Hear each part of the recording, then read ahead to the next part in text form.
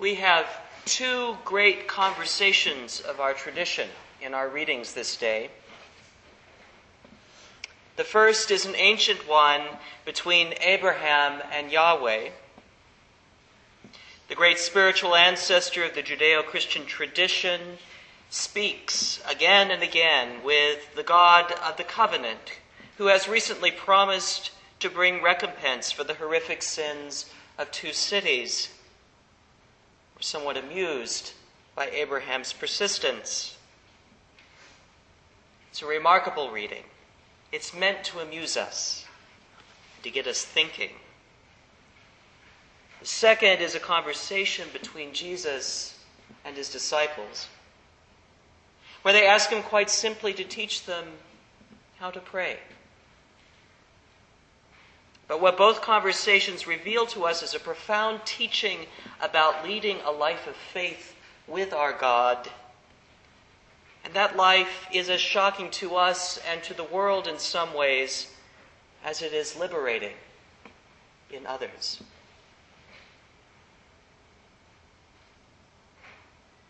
Contrary to a common misconception, the great sin of Sodom and Gomorrah is not about homosexuality. According to the prophets, and as they are recalled later in Scripture, even by Jesus himself, the cardinal sin of these two cities is their lack of hospitality. And as part of that, their craven violence towards strangers, exhibited in an out there amorality. This stands in sharp contrast to last week's reading, where Abraham welcomes and generously hosts three strangers by the oaks of Mamre. And in doing so, he welcomes God. It also picks up on a thread that runs throughout our scriptures and even through the wider history of the human family. And that thread is a long-standing tension between urban and agrarian communities. Abraham, epitomizing the pastoral and nomadic roots of the ancient Israelites, represented a culture where hospitality and harmony with the land were a necessity and a key part of his identity. It was this identity of hospitality and identification with the strangers in the land that would become a key part of the call to Israel to walk in their identity with their God. So key, in fact, that the prophets would repeatedly tell them and call them to it whenever they fell into the easier xenophobias of the human condition. Cities, on the other hand, have forever been inclined to exploit the surrounding country for their resources, and have often, as a result, polluted and alienated the well-being of the agricultural peoples and the subsistence farmers who live there. This is a conflict that continues well into the first century, when Jesus is often preaching and teaching a countryside people who are marginalized and exploited by the urban temple elites and the Roman occupiers of Jerusalem.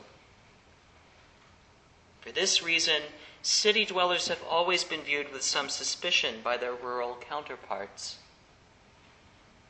Think of the herdsman Abraham reflecting on the unspeakable inhospitality and the rank immorality of the citizens of Sodom and Gomorrah. And then think of the frequent extreme rhetoric in our day that highlights the American heartland's often dim view of the urbanized coasts. And you start to get the picture. But the deeper piece of the context to Abraham's extended dialogue this day with God is the ancient notion that one bad apple spoils the whole barrel. For the Israelites who hallowed this text and numerous other ancient peoples living in a capricious and frightening universe, it was often thought that having a bad person in the midst of community meant that everyone was in danger of divine retribution. A single sinner could spoil everything, could change the good fortunes of all to bad. Abraham's questions today turn that whole idea on its head. take up this notion in an entirely different way. If God is indeed a God of justice, if Yahweh, the God of gods and bearer of the covenant that is established to remake the human family, if that God is truly righteous, surely he will not condemn the righteous with the unrighteous.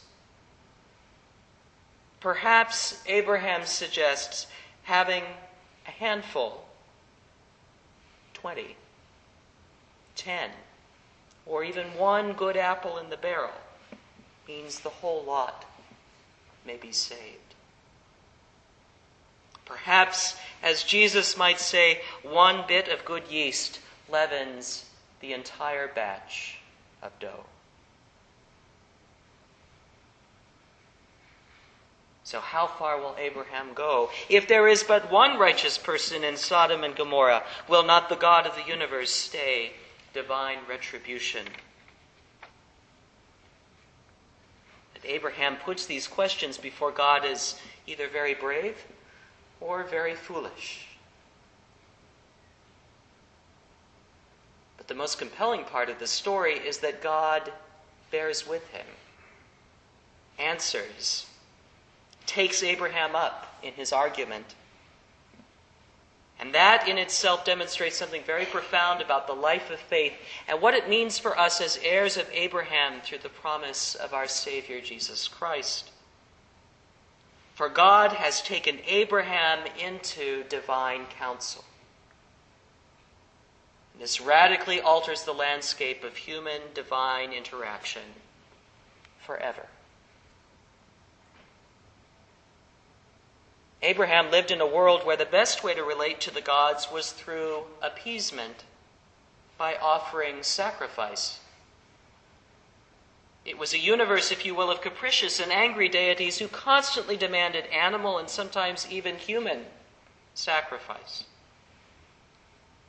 But through the covenant, Abraham is drawn into an entirely new and different relationship with his God, with our God, who is not merely sitting loftily on high, placing demands on the human family.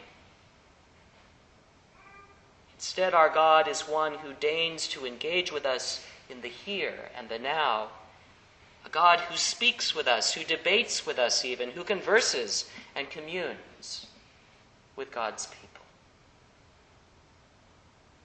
This is the God who will wrestle with Jacob in the wilderness, who will accede to the Israelites' demand for a king, reluctantly, but nonetheless accede. Who will stand by David when he messes up royally in every sense of the word. This is the God who will respond to Job out of the whirlwind and send the prophets to renew us. This is the God who will even come among us as one of us, who will offer up divine blood in love to confront and redeem our own worst natures. Abraham's questions about the fate of Sodom and Gomorrah are not merely academic or theological, they are questions of faith.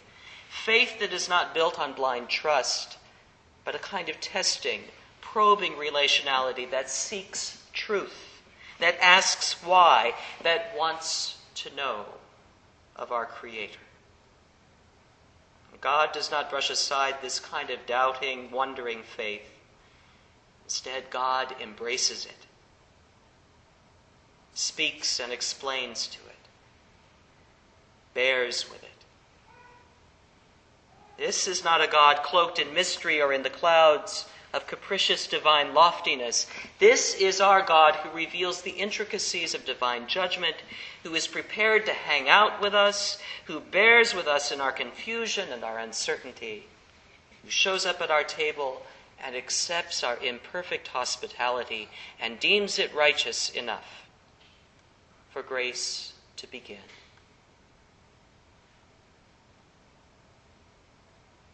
So with that foundation in mind, we have today's gospel where Christ Jesus emphasizes again to us that we are in God's counsel now.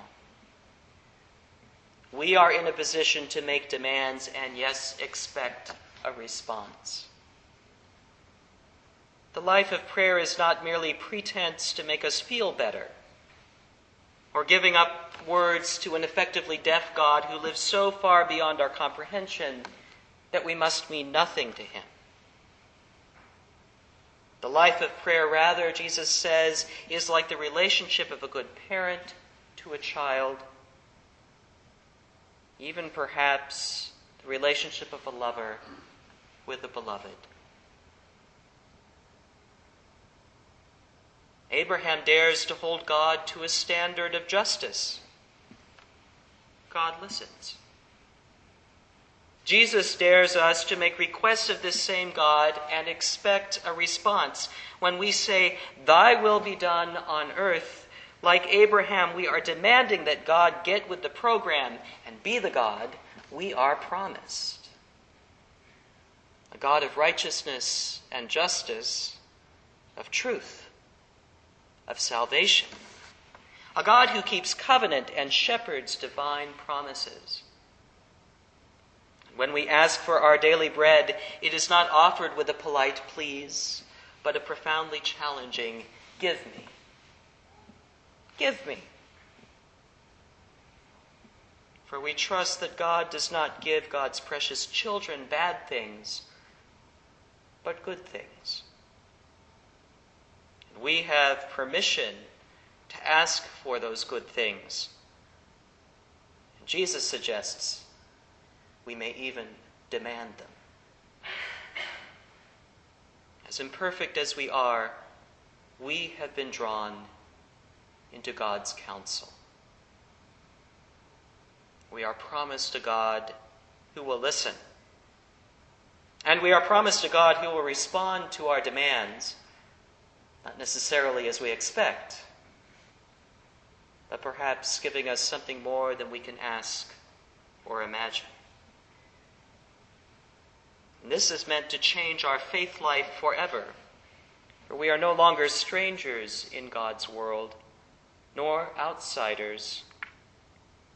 Now we are insiders of God's reign. We are in the know, and so we are part of the drama of salvation, unfolding for all the world.